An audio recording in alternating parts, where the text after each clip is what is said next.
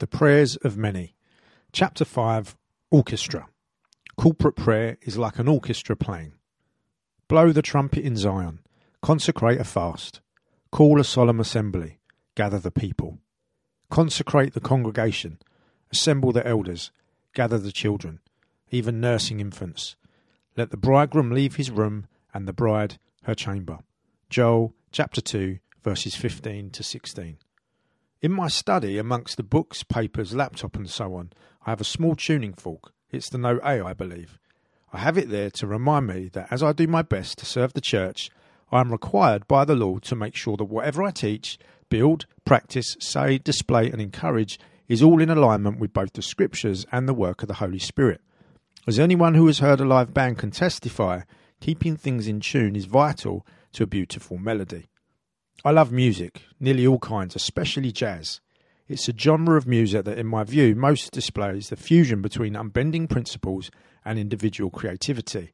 For jazz to work, the musicians must be in the same key as each other, but jazz gives space for each musician to play off of each other, each one supporting the person who is taking the lead at that time. Not everyone improvises all at once, but rather different musicians take the lead at different parts of the piece. In a symphony, the conductor brings in various instruments at various times. Sometimes a solo piece draws our attention.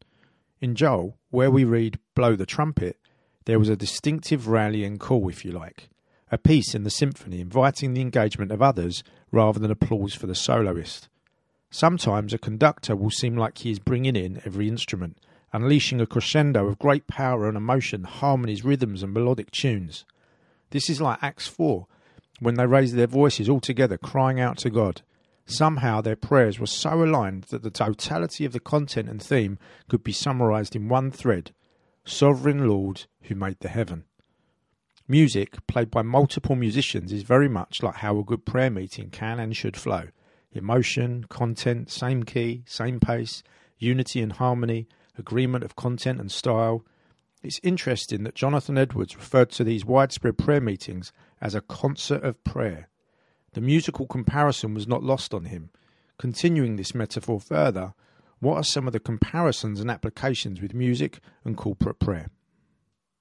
Prayer, effective prayer, requires us to be in tune with each other. No discord or disunity.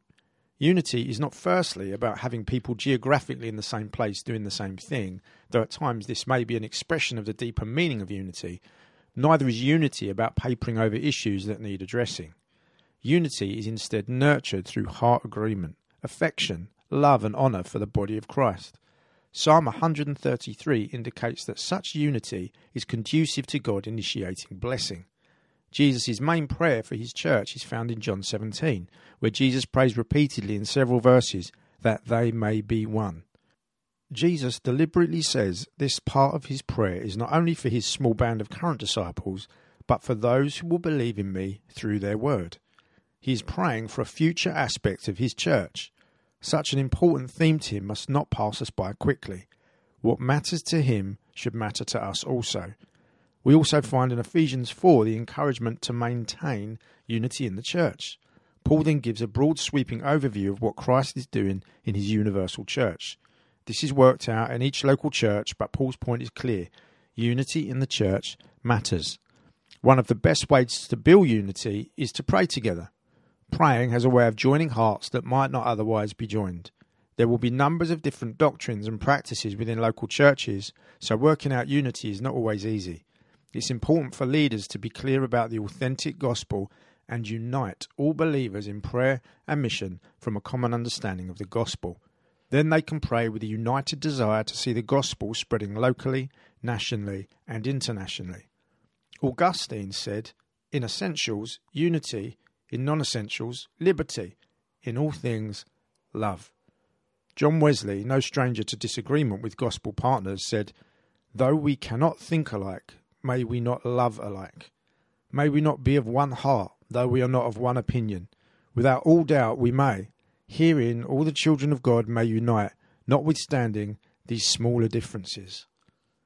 When hearts begin to be softened and turned towards each other, when leaders begin to care for, pray for and desire to see blessing come upon other leaders in other churches, you know then that the ground is being prepared for a more significant moving of the Holy Spirit. A common feature of genuine revival is that unity across a wide range of churches is visible and heartfelt. A softening of hearts leads to listening and appreciating one another, which leads to praying together, and as we pray, God begins to move. I would observe that the further a society moves away from God's good order and changes its moral compass, the more evident the lostness and hopelessness. Eventually, this greater need begins to govern the thinking of the church more than our minor, though important, intra-church differences. The agenda becomes, God, we need you to have mercy on our nation. The issues that once seemed crucial to unity become secondary compared to the desperate conditions of souls travelling in droves into a Christless eternity. One of the things I've observed in the West in recent years has been the emergence of prayer movements that cross different streams, networks and denominations. In our own Enough initiative, we have begun to see others who are not part of our family of churches expressing interest in joining in. I love this and celebrate the fact that God does seem to be helping the church recover the joy and power of large-scale corporate prayer. I would love to see the 2,000 we began our Enough initiative with become 20,000 praying people across different time zones, places, churches and languages, yet all praying, as Jonathan Edwards said, for the awakening of the church in our town and beyond and the spread of the kingdom of God worldwide. What a prayer agenda. What a concept. Yet unity is not only something expressed between churches, but must first of all be expressed within a local church. Effectiveness in corporate prayer in a local church is closely linked with unity within that church. We are fighting the same enemy, and if the devil, through the activities of his demons, can divide the body of Christ, he knows he will hinder prayer. I believe he fears corporate prayer more than almost anything else, and this is why the devil attacks unity so much. He looks to create divisions in any corporate dynamic, whether between husband and wife, or within leadership teams, or amongst the wider church. Fractured relationships hinder the effectiveness of corporate prayer. In a local church, that normalises unresolved issues and brushes things under the carpet. A trend will develop which creates a culture or stronghold within the church.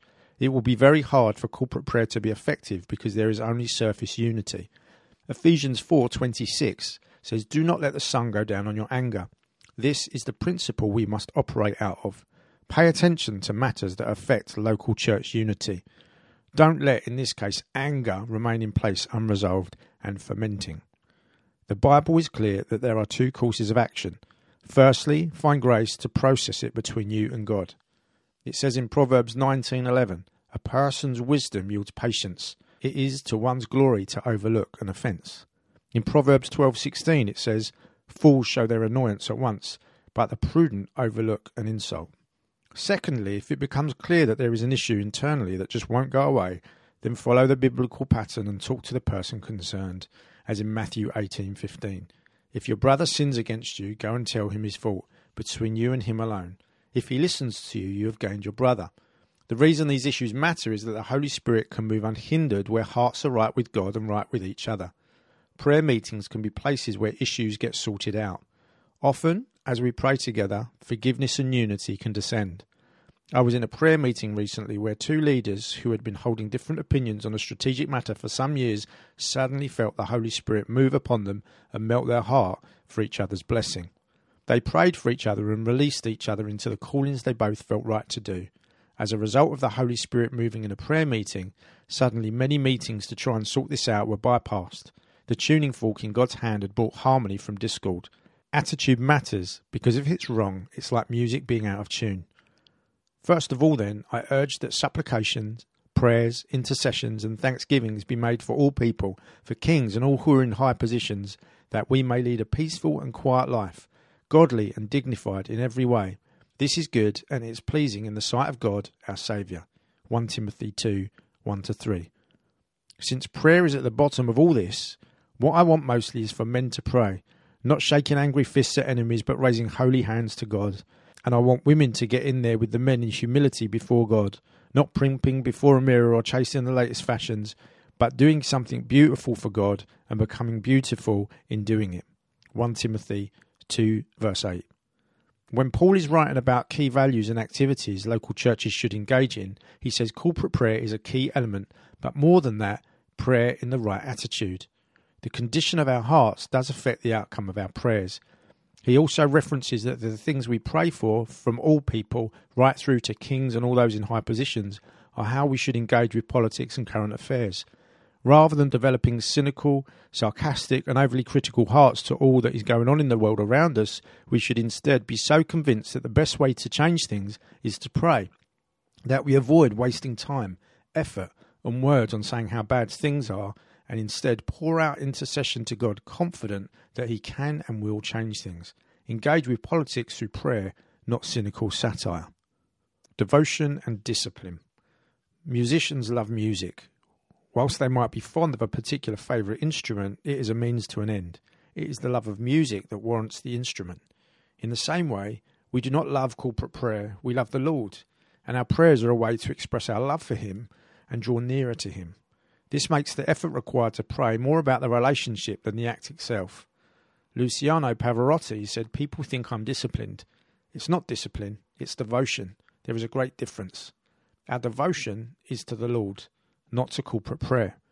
Each prayer meeting should and will feel different.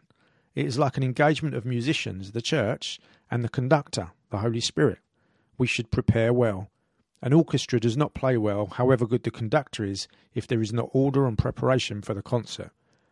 I believe prayer meetings need the most rigorous and detailed planning of all church meetings, yet we must also feel free to abandon our plans and submit to the Holy Spirit's leading.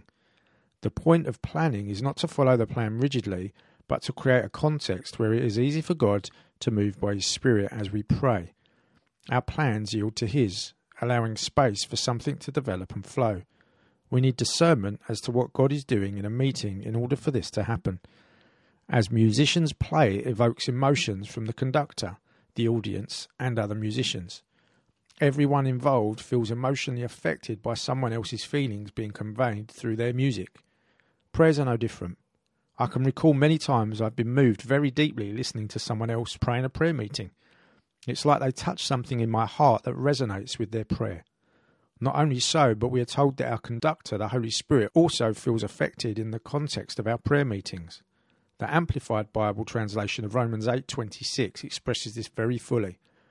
In the same way, the Spirit comes to us and helps us in our weakness. We do not know what prayer to offer or how to offer it as we should, but the Spirit himself knows our need and at the right time intercedes on our behalf with sighs and groanings too deep for words. Both he and we all feel the emotion.